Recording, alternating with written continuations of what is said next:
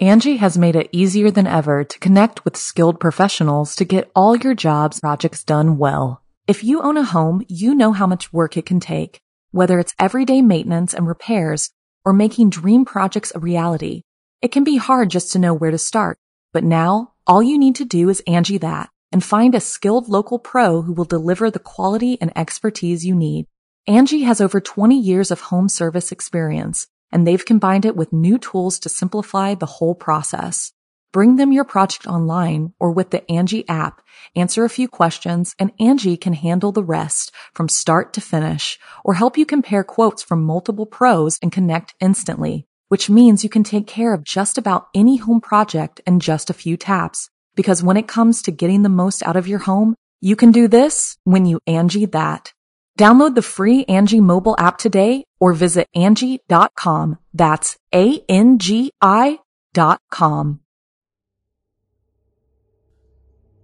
Good evening, listener. You're listening to Chilling Tales for Dark Nights.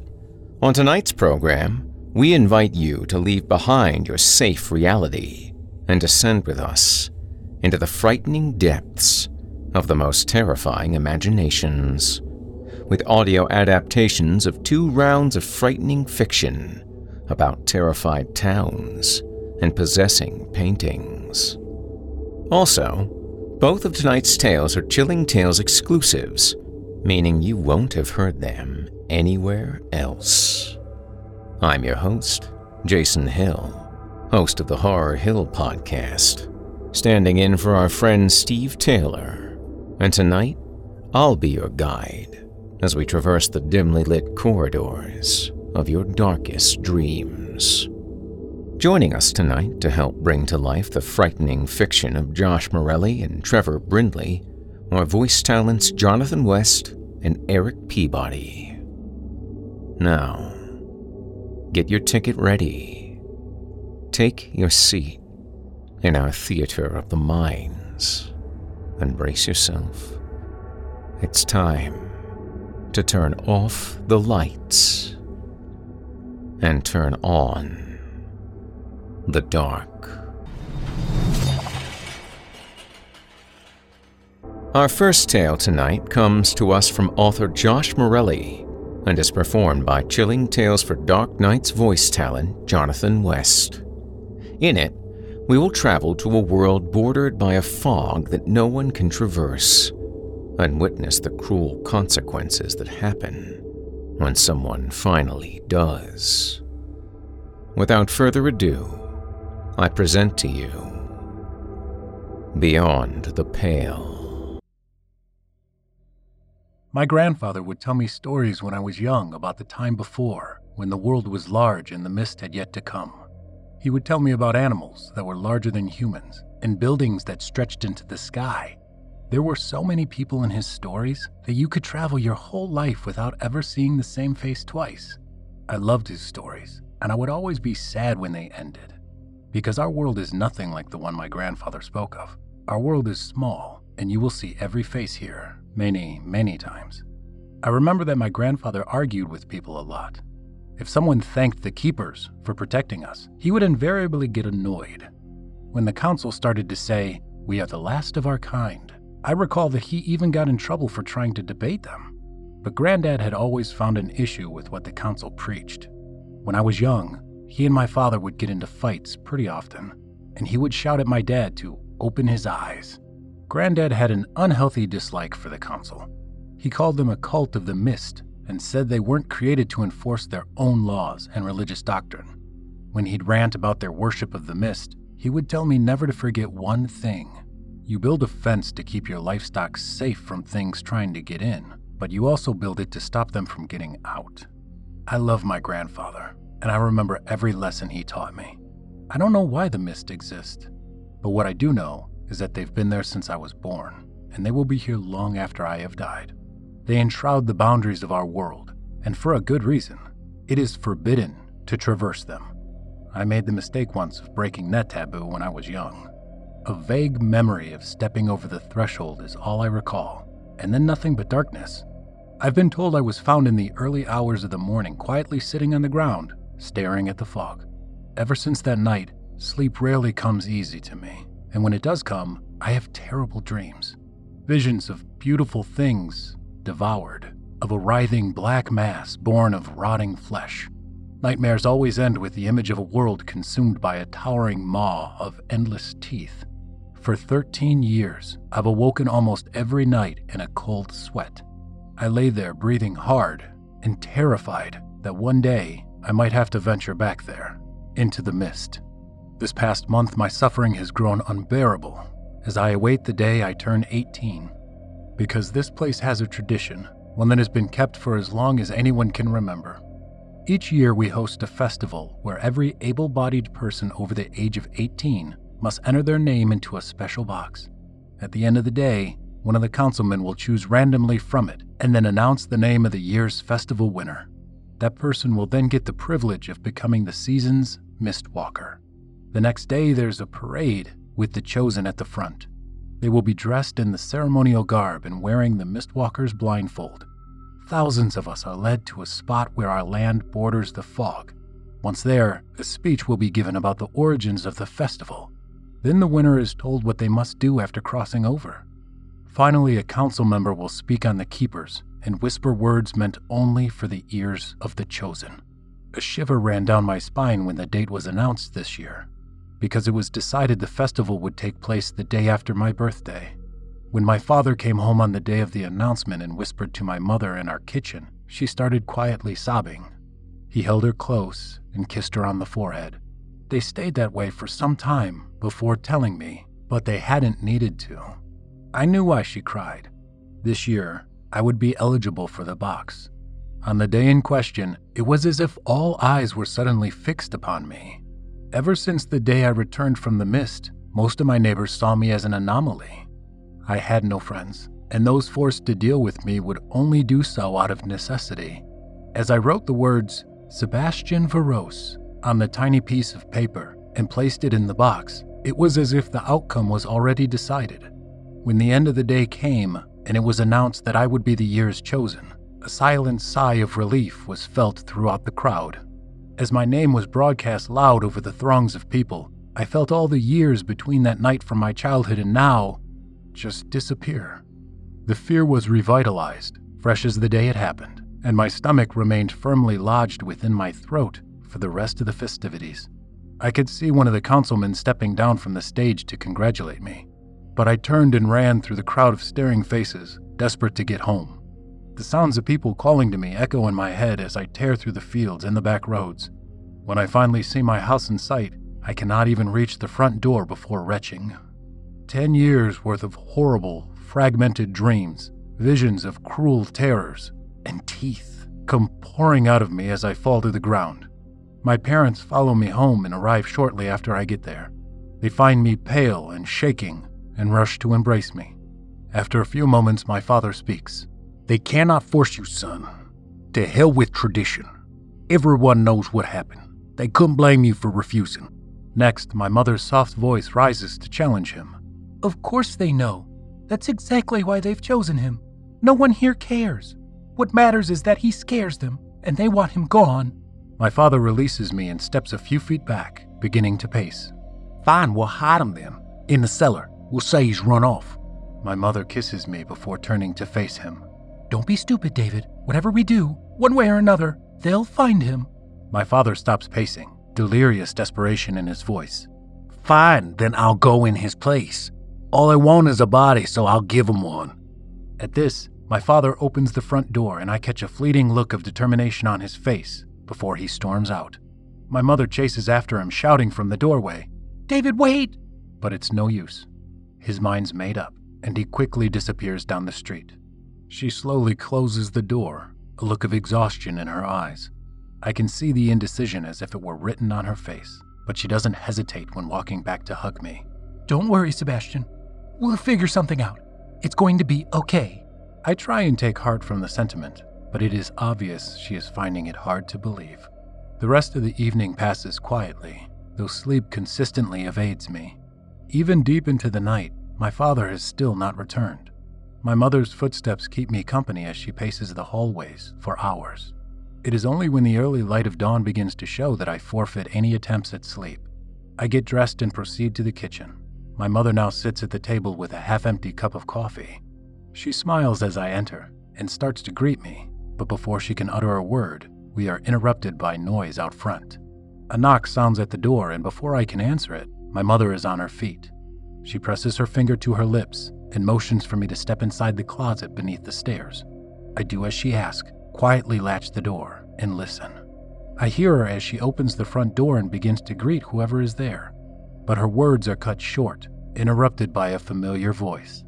Charlie Ipswich, one of the town councilmen, is a tall, angular man with a receding hairline and a sharp jaw.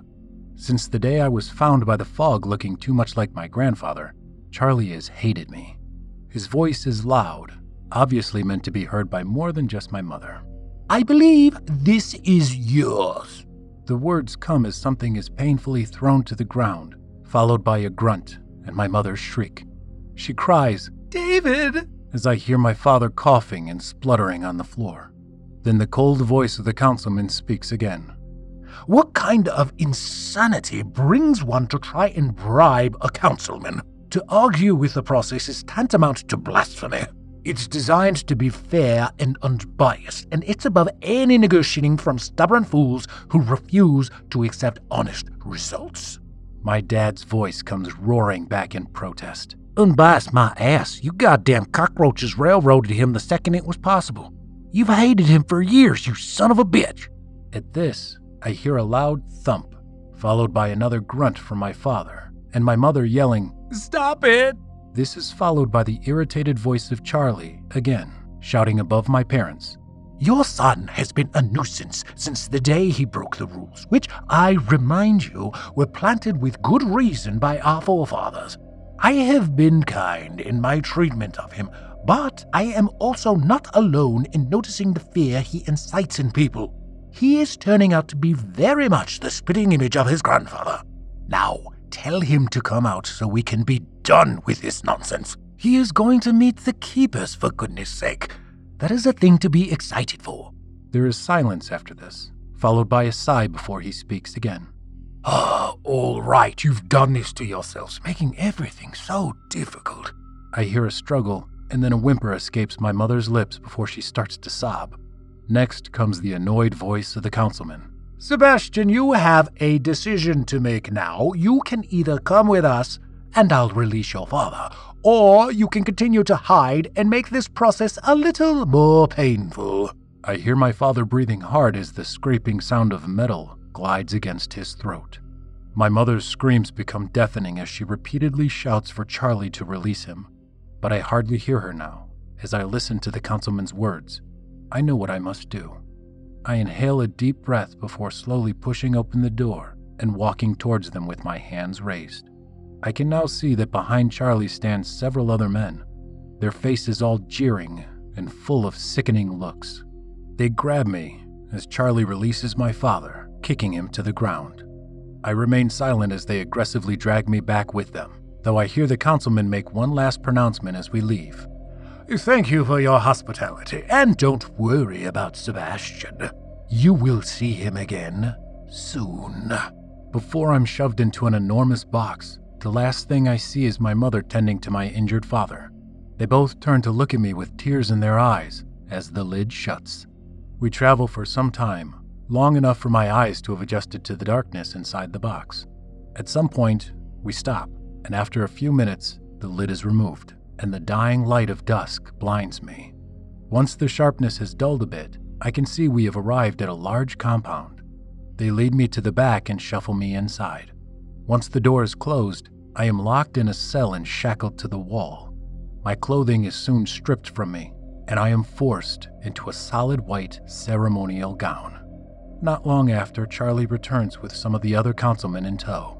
I recognize them as they get closer: Adrian Powell, Boris Yugelsev, and Michael Torrentov, each of them in their mid-60s at least.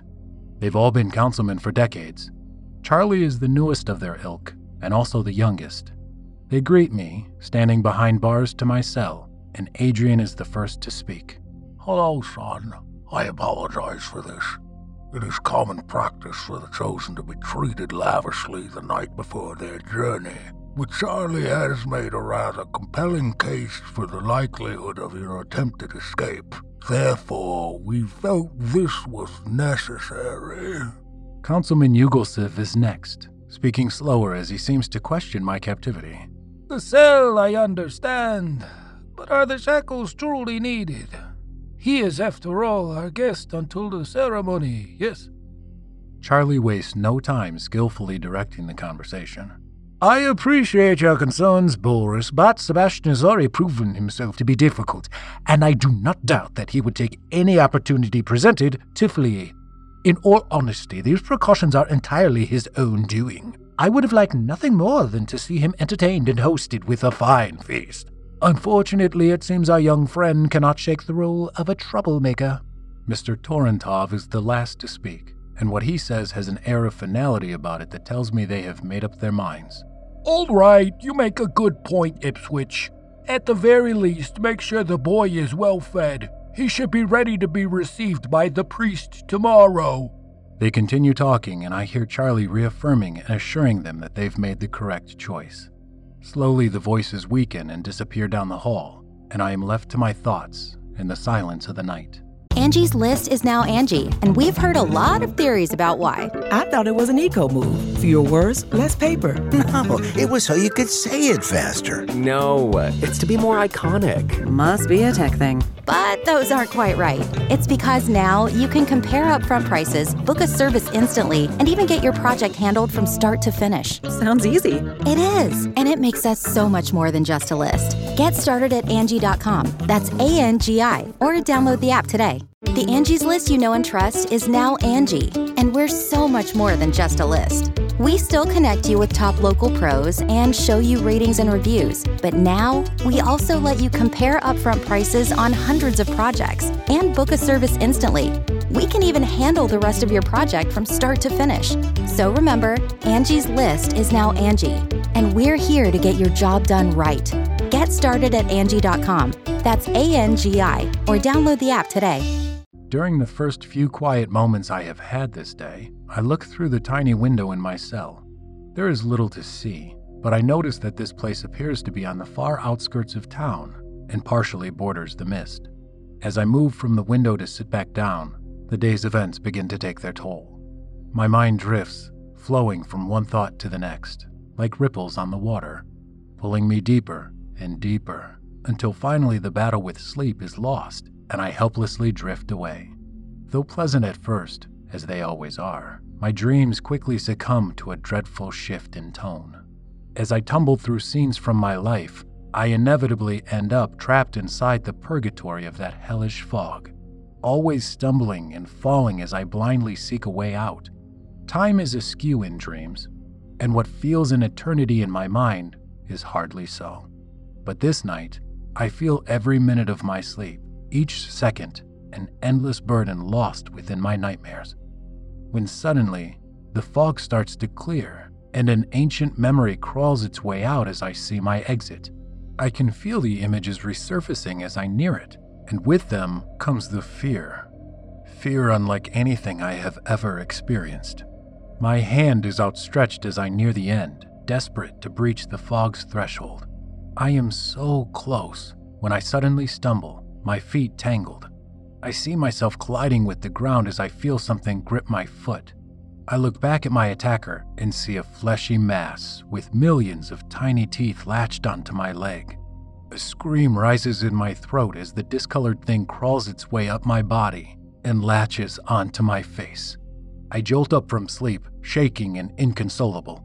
I have had night terrors for a long time, but they have never been so vivid before. Usually just flashing images and feelings, but this time it felt like I was there. This time, it felt like I almost caught a glimpse of what it is that I've forgotten. Terrified of falling back asleep, I instead choose to wait out the clock until morning. I bide my time counting the bricks in my cell, trying to imagine what this place is used for when it isn't housing me. I have lived here my entire life. Everyone has. There is nowhere else to go. Our existence spans about 6,500 acres, or roughly 10 miles. I'd say 20,000 people or so, give or take, live on this land. Here we are born. and here we die together. Still, there is always a past, a history of things that led to where we are. However, like shadows exist behind the light, a community like ours is built atop its secrets. All I know is what family told me, and what they, in turn, were told by theirs. The world was not always so. There was something before the mist came. As I sit shivering on the cold stone floor of my cell, memories of my grandfather begin flooding into my mind. Sitting atop his knee, his alabaster beard so long I can recall it tickling my nose. These were the times when he would speak to me of the world that came before, describing visions of a wondrous and vibrant place that would see me lost in my imagination. When he was a child, he told me how he had books that spoke of these things. He had loved them more than anything and had nearly worn the pages out of many of them. When I asked him what had happened to them, his face would become grave. I remember him telling me that they had all been burned, a decision made by every adult in the community, including his own parents. They would never honestly explain their actions that day to him, and this was something I don't believe he ever truly forgave them for. Some nights when I was older, and he was in a certain kind of mood, he would speak his mind on what he thought their reasons might have been. One particular night stands out, especially now, because of what he had said. Sometimes people who live in ignorance are scared by the truth, Sebastian. But don't you forget, if you live in that ignorance long enough, it's the only truth you know. The only reason I wanted to explore the mist that day was because of my grandfather's stories. His rebellious nature was infectious to me, and after he died, I remember thinking that maybe he had just crossed over, and if I looked there, I could find him. It wasn't until much later that I would learn he had actually disappeared one night. My father told me the last thing he had said to him was that he couldn't live in ignorance any longer. No one ever found his body, but it was long suspected he had gone into the mist. It was a long time coming before the morning light begins to shine through the tiny window in my cell. It's soon followed by a chorus of doves and thrushes tolling the coming dawn. When the darkness has retreated completely and the sun's warmth has begun to seep into my cage, I hear footsteps approaching from down the hall. An unfamiliar face brings me a hot bowl of something to eat and a glass of water. He tells me to eat quickly because the ceremony will begin soon. After breakfast, they come for me. I am led through the winding corridors of this place until we reach a door that brings us outside. Once we pass through, I am greeted by the faces of the councilmen again, with Charlie Ipswich stepping forth to meet me. Good morning. I hope our accommodations were acceptable. It is most important for you to be well rested for today's event. A vile look slithers across his face as he says the words. He steps aside as I am led past, the rest of the councilmen following in tow. We do not have to travel far, and it is not long before I see the crowd that has begun to gather at the threshold.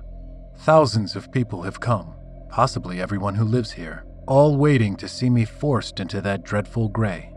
They part like the Red Sea as I pass, all staring with terrified eyes.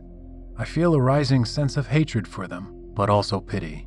They are like sheep fed on generations of ignorance. They see me as a threat to their beliefs, and they have all come to see that threat eliminated. I wonder, if they knew they were sending me to my death, would it even matter? As I near the end, and the fog becomes a reality closing in, all I can think of is the visions from my dreams and a distant memory of a child in an endless gray world. Finally, I reach the border, where wispy strands of white reach out to grab me. I'm only vaguely aware as one of the councilmen begins reciting something behind me. I have become transfixed by the fog. I can almost hear it, as if those small strands of white were singing to me. Suddenly, the spell is broken, as I am jolted back into the present by the sound of my father's voice. He is pushing through the crowds as he calls out, interrupting the councilman's speech. I can see him frantically shoving and forcing his way to the front.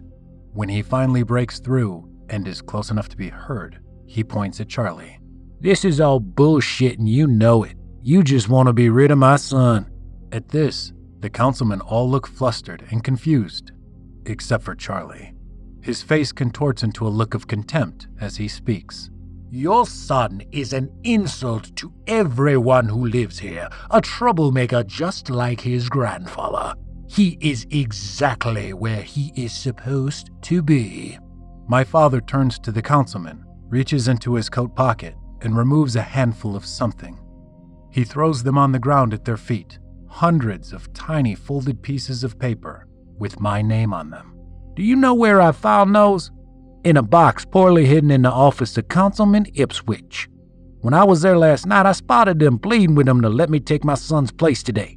I don't think much imagination is needed to know what they were for, is it, Charlie? I can see the look of anger spread across the man's face as he slowly steps down from the podium and approaches my father.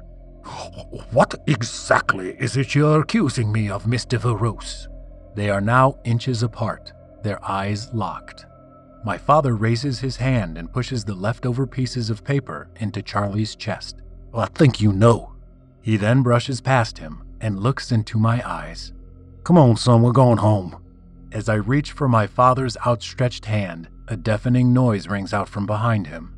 There is a high-pitched buzz in my ears, but through it, I can still hear the muffled gasp from the crowd.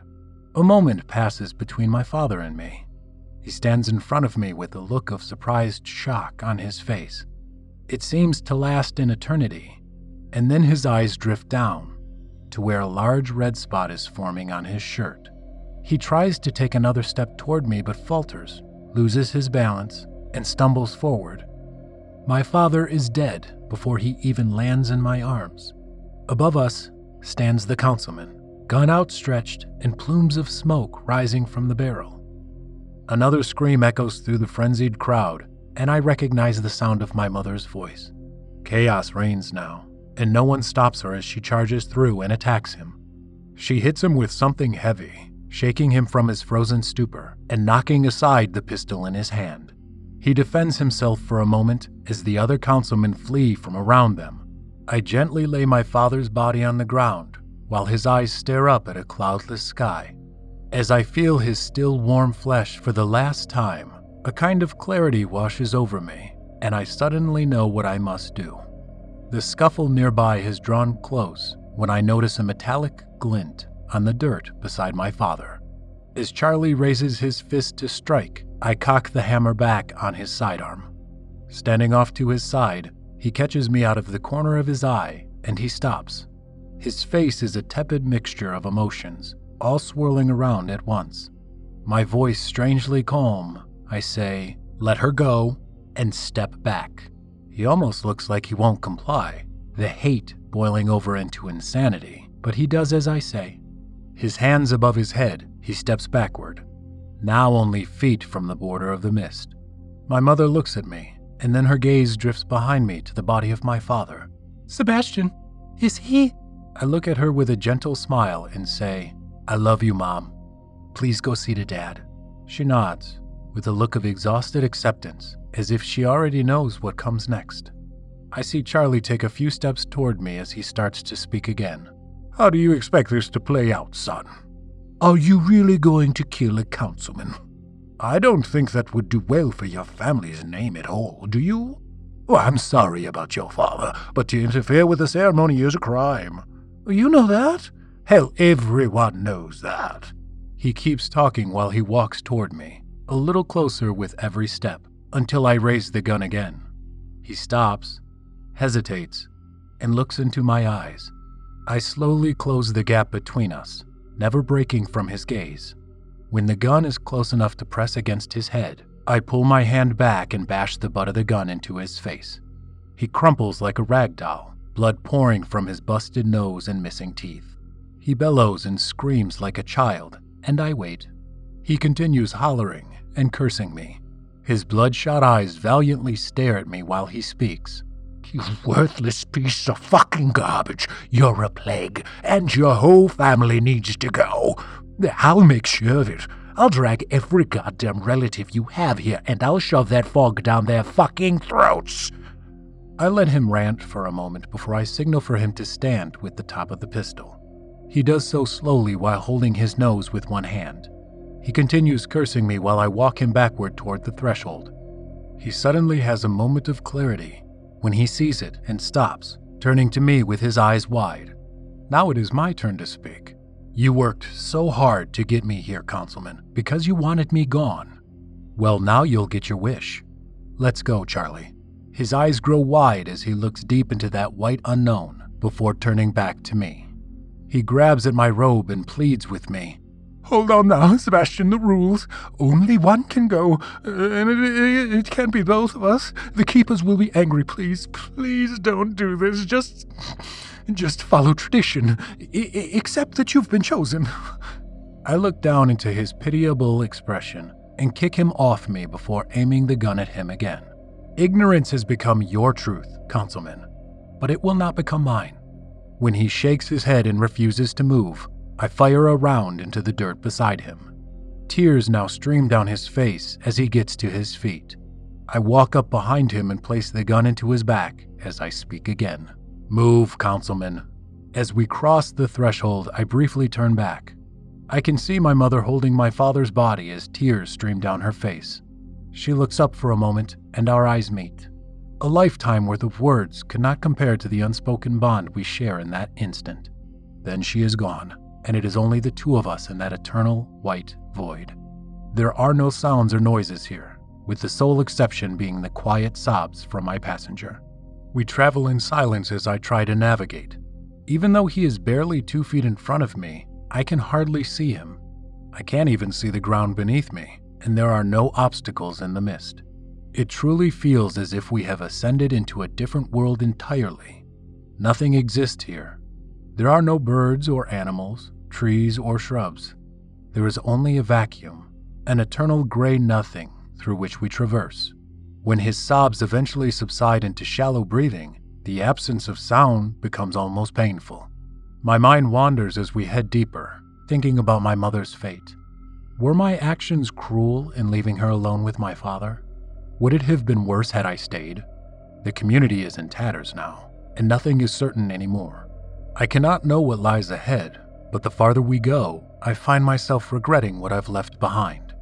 Suddenly, he stops in front of me, turning around to face me and speak. We've been walking for ages, Sebastian. Neither of us have blindfolds, and only you wear the robes. This doesn't seem right. I mean, you must feel it too. I believe the keepers are testing us. They want us to turn back? To do this the right way. I flick the end of the gun and motion for him to continue, but he keeps talking. This is madness. I won't go against the wishes of the keepers, and I refuse, damn it. You're going to get us both killed for this blasphemy. I sigh before reluctantly responding. Charlie, you have two choices now. You can keep walking, or you can be shot. Either one is fine with me, but decide quickly and stop whining. He looks at me for a moment with pleading eyes, and then stares at the ground and quietly responds. I will not be a party to your insanity. I'll make this right. I'll drag you back with my bare hands if I have to. Before I can even comprehend his meaning, he's gripped the barrel of the gun and begun struggling to take it from me. He starts to pull me to the ground when I quickly slug him in the face with my left hand. I feel the crunch as the remains of his broken nose flatten against his face, releasing a fountain of blood that runs down his mouth. He screams in agony, but does not loosen his grip. We struggle on the soft ground beneath the mist as he attempts to kick me and bite my hand. We roll around on the floor, fighting like rabid dogs, until we are both utterly exhausted. Finally, in a last, desperate act, he attempts to shove his finger into my eye as he bites the hand holding the gun. The pain is excruciating, but I do not focus on it. Instead, I use the last of my strength to grab the broken fragments of his nose, and I pull. I hear a tearing sound that ends with a noise like crunching celery, and I feel the cartilage explode as I pull it from his face. He is above me, and as the blood erupts, I am drenched in it. An inhuman wail of suffering comes next, and he involuntarily releases me as he grabs his face. He flops around for a few moments while screaming, before getting to his feet and blindly stumbling forward.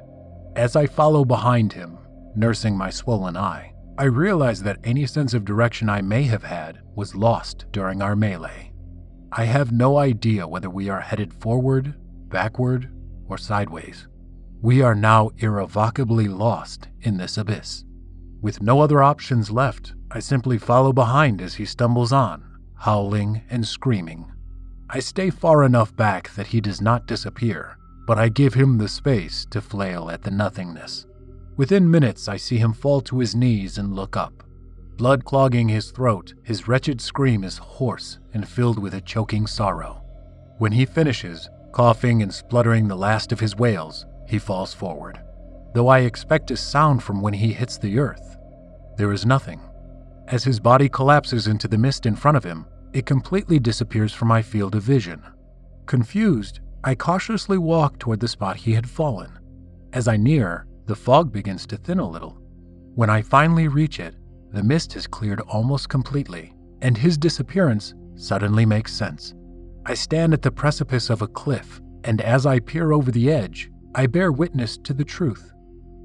Thousands of feet below me, I see a wriggling mass of black flesh, split open and shining with millions of marble-colored teeth.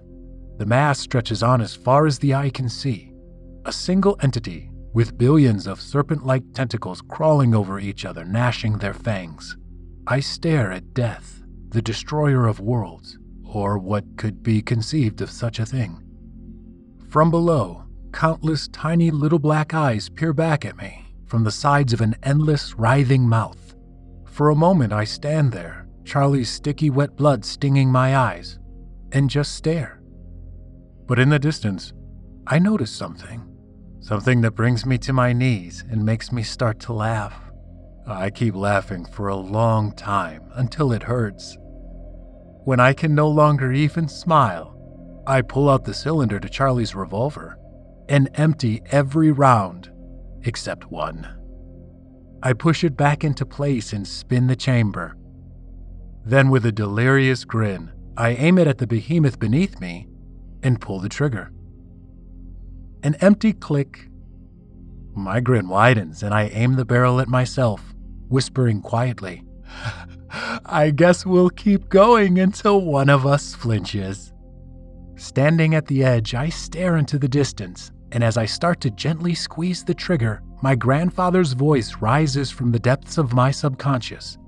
Echoing in my head as I look out at the horizon, I hear him say, "Walls are built to keep your livestock safe from things that won't in, but they're also built to stop your food from getting out." Deep into the distance, as far as I can see, are countless other small portions of land, and around each of them swirls an empty, gray fog.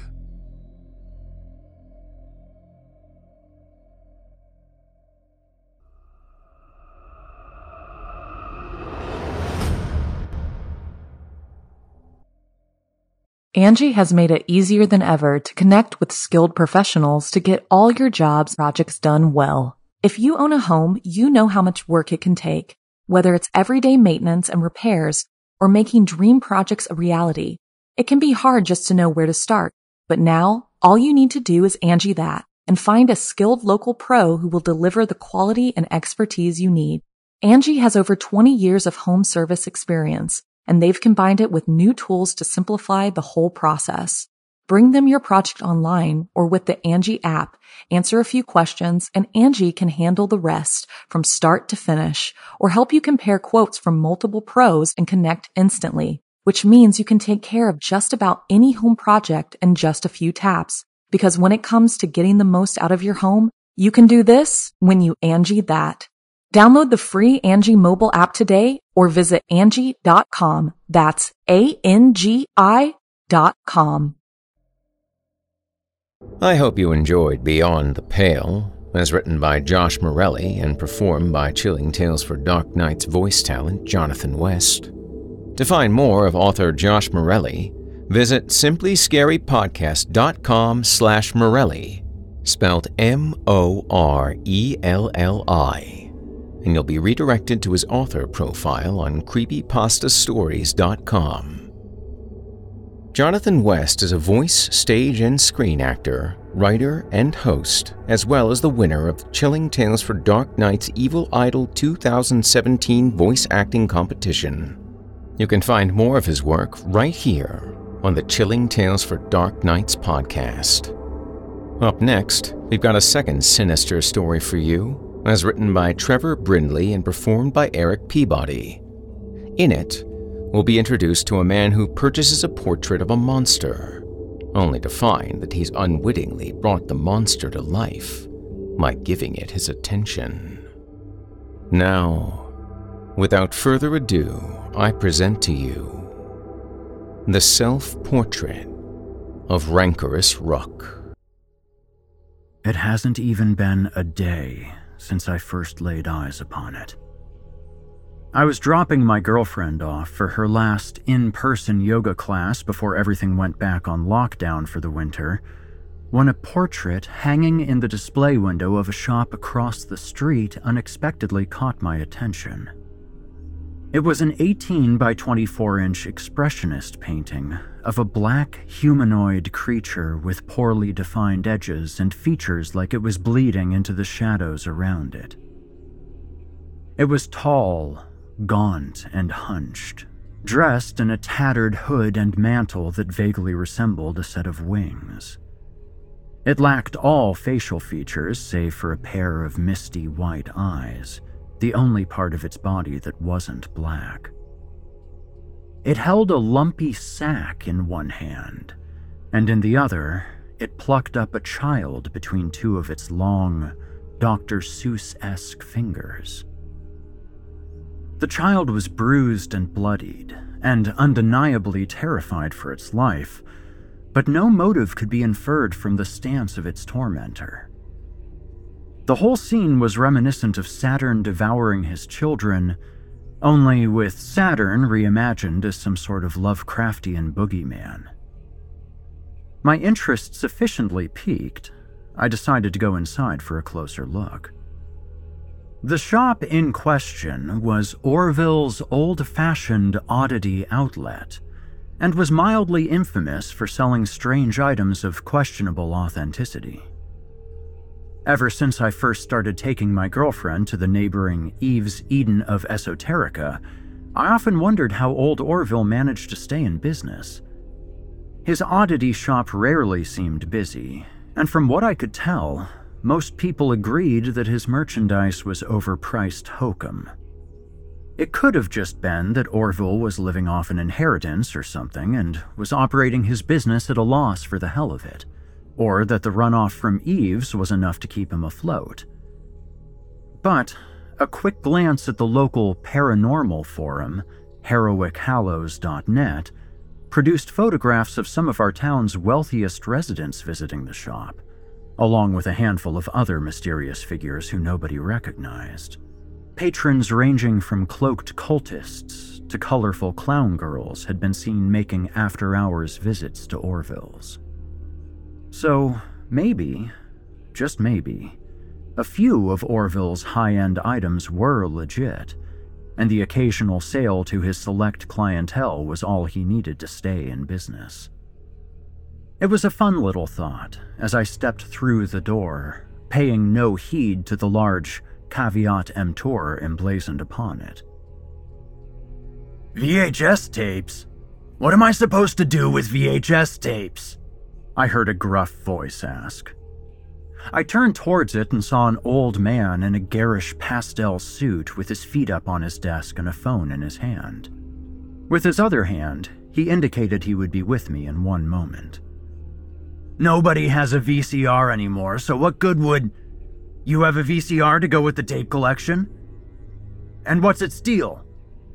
Of course you can't set the clock. There's nothing paranormal about that. Listen, what are you trying to sell? The tapes or what's on the tapes? Because if it's what's on the tapes, then maybe you could... Well, I'll never be able to move them as a general item if I have to convince people to buy an obsolete VCR to go with them. I might broker a deal with a specific buyer, but I'll need more information. Not now, though. I got a customer. I'll call you back. I said no. If you put a piece of Scotch tape over the removed tab, you can tape over it again. If there's tape residue, they could have been taped over, but it could just be from an old label. How would I know? Yeah, you figure that out. I gotta go. Bye. He hung up the receiver on the cradle of a bronze and mahogany rotary phone before folding his fingers and giving me his full attention. Honestly, the things some of these jerks try to unload on me, he said with a roll of his eyes. Anywho, can I help you find anything, young man? Yeah, actually. I was wondering about that painting in the window, I replied, pointing to the display behind me. Oh, you mean the self-portrait of Rancorous Ruck? The old man flashed me a devious smile before donning an iridescent tragedy mask with a surgical mask fixed to the inside. Self-portrait? I asked skeptically.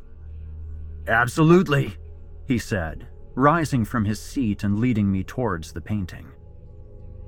Cryptids and monsters are notoriously difficult to get decent photographs of, and that was a bit of a problem for old Rancor here. He can't exist in the real world unless he already exists in the mind of a suitable host, let's say. He's sustained by thoughts about him, and uses his host's innate mental energy to manifest a physical form for himself. This presents a bit of a catch-22 since he needs people to know about him to exist, but existing is kind of a prerequisite for people to know about you. What's a damned thought form to do? If you're a thought-based murder monster with an artistic streak like Rancorous Ruck here, you leave a self-portrait behind as a calling card. That way, even after your host is pushing up daisies, another one is bound to come along sooner or later and end up getting you stuck in their head. He took the portrait down from the easel and allowed me to get a better look at it, taking care not to look at it himself.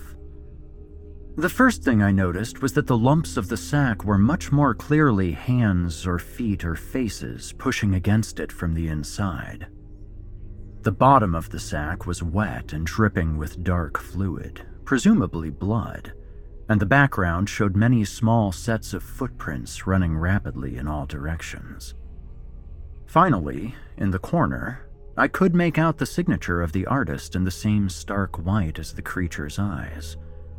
Rancorous Ruck, self-portrait, September 1947. So, you're claiming that the creature in the portrait is the artist, and it leaves these paintings behind as a way to infect other victims? I asked incredulously. That's right. And anyone with a lick of sense or concern for their fellow human beings burns them, so they're very rare, Orville replied. I know what you're thinking. Why in the world would anyone pay $1,300 for a cursed painting? $1,300? Before taxes and various fees and surcharges, yes. The reason is that since your thoughts sustain old Rancor, you're able to exert some control over how he manifests. The more you study this portrait, the more of Rancorous you take into yourself, and, if you're strong enough, the more of him you can bend to your will. Potentially very useful, or life-saving, if he decides to come after you, which he probably will since you've taken such an interest in his handiwork. Good luck getting him out of your head now. Seriously though, your best bet is to buy the painting and study every square inch of it until your eyes are bloodshot, put in some eye drops, and keep studying. I was more than a little confused by Orville's sales pitch of buy this possessed painting in the hopes of inoculating yourself against the demon first. I didn't really believe him, but I did find the story mildly entertaining. As for the painting itself, I genuinely liked it. It was delightfully macabre, and I was curious about why the artist would have titled it a self-portrait. I could tell that it was an actual painting and not a print, so even though I would have liked some actual provenance on the piece, $1,300 wasn't an outrageous asking price for a decent work by an unknown artist. As much as I hate myself for it, I ended up buying the damn thing, which came to almost $1,600 with all of Orville's taxes, fees, and surcharges. He wrapped it up very carefully, still taking the greatest of care not to look at it himself, and helped me Tetris it into the trunk of my car. I didn't want my girlfriend to see it, not because I was afraid of the curse, but because I was scared of her cursing me out. Fortunately, when she came out of Eve's, she put her bags in the back seat instead of the trunk. I didn't really plan for what I would have said if she had opened the trunk, but I got lucky. That was a fight we could save for another day. Once I had taken her home and gotten back to my apartment, for some reason, I took Orville's advice and carefully inspected the painting before hanging it up. It didn't make any sense, though, since there wasn't really anything to study. Rancorous Ruck was just a shadow person, and there didn't seem much more I could learn just by looking at him. If I squinted, I thought that maybe I could make out the outline of a belt, ragged sleeves, or the tattered hem of his hood, but that was it. I stared into the empty void of his face, thinking that if there was any hidden detail, that was where I'd find it. But no matter how hard I looked, I couldn't see anything other than those two white eyes. Since my thorough examination of the piece failed to yield any hidden secrets, I felt comfortably reassured that Orville had been full of crap. I even Googled Rancorous Ruck and got 0 results, which seemed a crushing blow to Orville's claim that there had ever been multiple paintings by an artist using that pseudonym. I was convinced the painting was a one-off by an unknown artist that had somehow found its way to Orville's shop, and he made up a story to go with it, as he did for all his wares. I did vaguely recall seeing something about a red Ruck on the Heroic Hallows forum, but I didn't overthink it.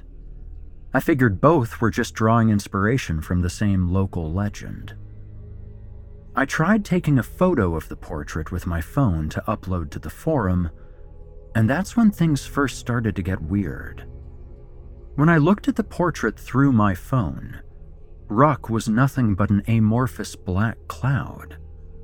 There was nothing humanoid about his form at all, and the white bits that had been his eyes were now clearly just breaks in the cloud. I fiddled around with the settings and even the lighting in my room, but nothing could make Rancorous Ruck appear on the screen the way he did in the portrait. This got even more unsettling when I tried to take a photo or record a video. Each and every time, the file wouldn't save, no matter what I did. I tried saving it to the device, the SD card, the cloud. Nothing worked.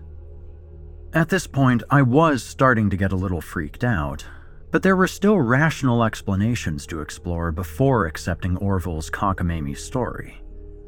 Maybe the portrait wasn't from 1947, but was far more modern, and embedded with some machine-readable code for digital rights management. But that wasn't really how something like that would work, was it? I would get a notification telling me I didn't have the rights to share the image. It wouldn't just inexplicably be unable to save files, and it certainly wouldn't automatically censor it the way it was doing. Could it have been for a joke or marketing scheme then? But that still would have required getting the software onto my phone somehow. Maybe my phone was infected with malware, and it was just a coincidence that the first thing I tried to take a photo of was this creepy painting. That was pretty much all I could think of, aside from the obvious theories about losing my marbles.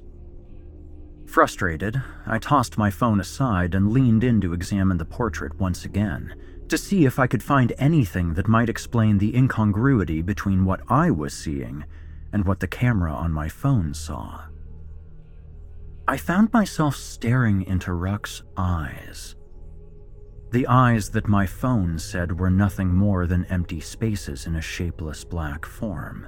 But they were too deliberately placed and shaped to be anything but eyes, and they had been painted a very distinct white to contrast with the darkness around them, making their presence undeniable. I could even make out the faint outline of pupils and irises, though I hadn't noticed them before. In fact, now that I was really looking at them, I could see that they even had corneas, each of which held the reflection of a vague, ghostly figure. It was astonishing how much detail had gone into eyes that would only be noticed up close. By then, I was really starting to wish that my girlfriend had discovered the painting. At least I'd have a rational excuse to take it back to Orville's. Not that he would have taken it back. He was very clear that the only thing about his shop that wasn't real was his return policy. I tried to convince myself that I was being silly.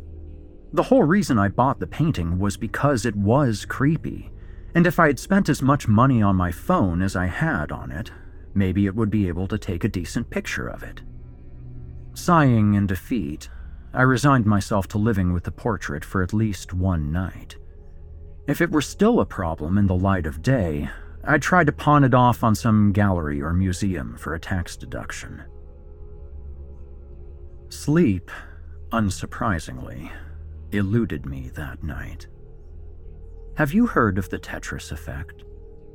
It's when you have residual imagery of something you are focused on, either in the dark or in your peripheral vision. Well, as I laid in the dark that night, I could see Rancorous Ruck. At first, it was just his eyes floating in the darkness, his body as amorphous as it had been on my phone. But gradually, he started to take shape. His head, his hood, and his mantle, then his limbs, his torso, and finally his sack all slowly emerged as distinct from the surrounding darkness, and I could see him as clearly as if I was looking at his portrait. The child, however, did not appear, leaving Ruck with a free hand. He held up his long fingers to his face to examine them, and I thought nothing of it, dismissing it as more hypnagogic imagery. Then, he lowered his hands and looked towards me, and a smile made of nothing more than a bright white line broke out across his face. He set his sack on the ground and began noisily rummaging through it. And, as I drifted off to sleep, I remember thinking that it was very odd that a residual image on my retina should be able to make any noise at all. It was still night when I awoke again, still dark, but I could immediately tell something was wrong. My bedroom door was open when I knew I had closed it, and the light was leaking in through the crack when I knew I had turned all the lights off. Panicking, I bolted out of bed and dashed into the living room, ready to confront any intruders with only my bare fists. My machismo vanished pretty quickly when I saw what was waiting for me in that room. In the sepia light of candles that I didn't own, I saw the hunched figure of Rancorous Ruck, working ardently at another self-portrait. His back was turned to me, and thus the painting was facing my direction. He had drawn himself emerging out of an inky black patch of mold on an old brick wall, wrapping his hand around the mouth of his victim while brandishing a knife in the other. Even though his victim's face was mostly covered by his hand, there wasn't the slightest doubt in my mind that it was supposed to be me. He turned around to face me then, his face nothing more than 2 white dots and a smile against an impenetrable black void. He held up his brush, heavy with paint that he carelessly let drip to my floor, and moved slightly to the side so that I could get a better view of his artwork. "I don't think I got your eyes quite right, boy," he mocked in a raspy voice. "Hope you can live with that." I didn't respond. Hell, I barely heard him, my heart was pounding so hard. My veins flooded with adrenaline, but I couldn't will my limbs to move. I was practically catatonic, sweating and shivering as I just stared wide-eyed at the monster painting in my living room. Ruck just snickered in contempt, turning his attention back to his painting, adding a few finishing touches. Only then, when his back was turned and I thought I actually had a chance, did I run. I ran to my apartment door and threw it open, only to see old Rancor casually standing in the doorframe, blocking my path. "Hello," he smirked, with an exaggerated wave of his long, mangy fingers. "Yes, Dr. Seuss-esque is what you called them, if I'm not mistaken. A colorful description, I must admit, even if it's not exactly what I was going for." I slammed the door shut, but it just went right through him, and he had somehow moved up slightly so that I had just shut him into the apartment with me. I had two choices then: to fight him head on or try to reach the fire escape. For absolutely nothing remotely resembling a rational motive, I tried to throttle him and tackle him to the ground. Before I could even make contact, though, he slipped behind me with ethereal ease and leapt upon my back, putting me into a chokehold and muffling my screams with his hand. I frantically tried to buck him off, slamming up against the wall and rolling upon the floor, but he clung to me with a dauntless and uncanny tenacity. It didn't take long for me to exhaust my oxygen supply like that, and I quickly lost consciousness. I wasn't dead, though. Not yet. I awoke at my desk, tied to my chair, with my laptop booted up and placed in front of me. It was still night, and I probably wasn't out for more than a few minutes. I began frantically looking around for my attacker, and, sure enough, he was standing over me with his arms crossed, waiting patiently for me to wake up. "What the fuck are you?" I demanded, struggling against my bindings whilst on the verge of hyperventilation. "Exactly what Orville told you, or at least close enough that it's not worth going over again," he replied. He bent over and picked up his soggy, dripping sack, and I could see slowly writhing faces, hands, and other body parts pushing against it from the inside, moaning in dull anguish as they thrashed within their burlap prison. "See this? In here are all the minds of my old victims. And they're what keeps me going when the world forgets about me. You're going in here too, but not just yet. I have a small favor to ask of you first." "Fuck you!" I cursed, vehemently spitting at him. He backhanded me so hard my chair toppled over. I was too out of it for a second to notice him putting me back up, but apparently he did, because I was looking at my computer again when I came back to my senses. "Orville was right, you know. Your thoughts sustain me. So all you had to do to beat me was not think of me as a monster." He taunted me, his smile twisting into a jagged white scrawl of chalk as he squeezed my cheeks with his prickly, slimy fingers. "A shame that's easier said than done. You have managed to make one non-trivial contribution to my being, though. Aside from the Seuss fingers, you couldn't find a single search result when you Googled me. And in this day and age, one needs an online presence if one hopes to get anywhere. So here's the deal. I'm going to paint, and you're going to write. And if you come up with something postable by the time I've finished my painting, you'll get the privilege of going into my sack in one piece. But if you refuse, He held his sack up to my face and pulled it open. Inside was an endless abyss of severed limbs, flayed skins, decapitated heads, and scalped faces. All of them still animate and aware. Worst of all, most of them looked like they had come from children. He snapped the bag shut again, and I tried to muster up the courage to tell him to fuck off again, but I couldn't. And so, I'm writing this.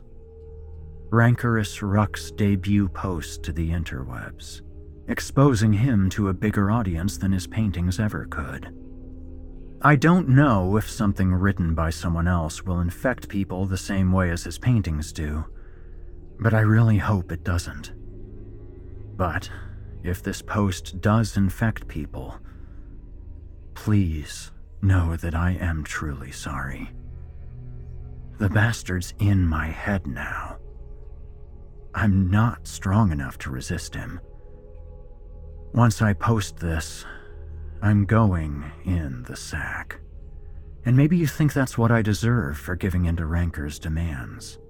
But if you pity me at all, and you ever happen to be in Sombermory, then please, please, do me one favor.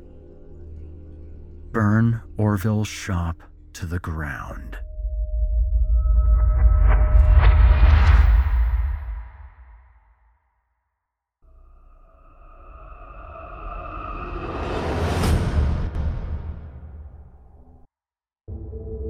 I hope you enjoyed the self-portrait of Rancorous Ruck, as written by Trevor Brindley and voiced by Evil Idol finalist Eric Peabody. If you enjoyed Mr. Peabody's performance, you can hear more of him on the Chilling Tales for Dark Nights YouTube channel, where he holds the second place championship title for 2019's Evil Idol competition. You'll also find more of his work on his website at www.vikingguitar.com. That's VIKINGGUITAR. Just so you know. To find more of author Trevor Brindley, visit simplyscarypodcast.com/Brindley, spelled BRINDLEY, and you'll be redirected to his author profile on creepypastastories.com, as well as his Amazon page. By clicking his Amazon link on that profile, a small portion of your purchase goes to us here at Chilling Tales for Dark Nights, where we're proud Amazon affiliates to help make this show possible. And if you do decide to check out Trevor's work on Amazon, you won't want to miss his fantastic novel, Mem Cries. Mem Cries tells the story of the extraordinary midlife crisis experienced by an average guy, just like you and me. He awakes one day to find himself divorced from his wife, estranged from his new girlfriend, prematurely removed from his career, and totally confused as to what to do next. 3 years later, he enjoyed an adventure holiday in the southern hemisphere that eventually took him to Thailand, wherein, and please forgive me my pronunciation, I did try to look it up, Ao Nang Krabi, he met two beguiling characters called Mem and Ice. On December 26, 2004, whilst enjoying family festivities at home in England, he witnessed the disturbing television reports of the devastating tsunami that struck the region he had such fond memories of. Fate and destiny play their parts in the tale of his quest to track down Mem and Ice, and a search to find an alternative and more meaningful form of existence. So don't delay. Visit simplyscarypodcast.com/Brindley. Pick up your copy of Mem Cries and let him know that Jason sent you. It would mean a lot to us. Speaking of Jason, if you haven't had your horror fill for the evening, or morning, or afternoon, it makes no difference. It's always time for horror. You can check out my podcast, Horror Hill, now in its 4th season, available on Apple Podcasts, YouTube, Spotify, and wherever else podcasts are found. So don't be afraid to dabble, because Horror Hill his finger looking good.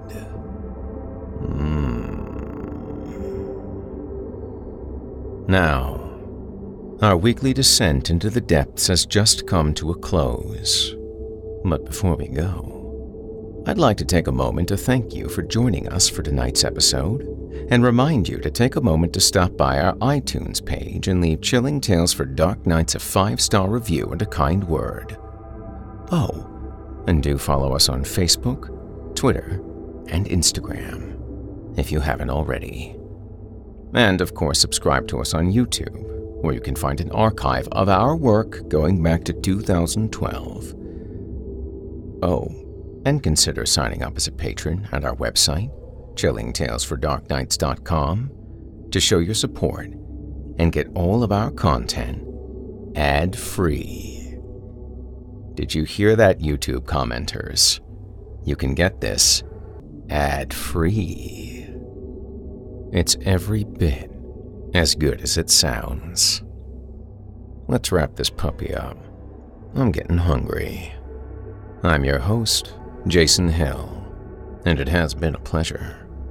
Tune in again next week when we once again turn off the lights and turn on the dark. Sweet dreams, listener. Sweet dreams.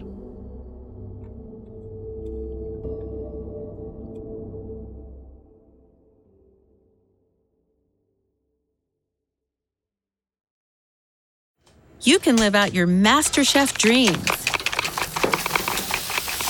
when you find a professional on Angie to tackle your dream kitchen remodel.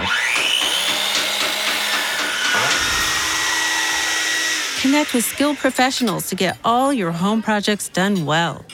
Inside to outside, repairs to renovations. Get started on the Angie app or visit Angie.com today. You can do this when you Angie that. The Angie's List you know and trust is now Angie, and we're so much more than just a list. We still connect you with top local pros and show you ratings and reviews, but now we also let you compare upfront prices on hundreds of projects and book a service instantly. We can even handle the rest of your project from start to finish. So remember, Angie's List is now Angie, and we're here to get your job done right. Get started at Angie.com. That's ANGI, or download the app today. Angie's List is now Angie, and we've heard a lot of theories about why. I thought it was an eco move. Fewer words, less paper. No, it was so you could say it faster. No, it's to be more iconic. Must be a tech thing. But those aren't quite right.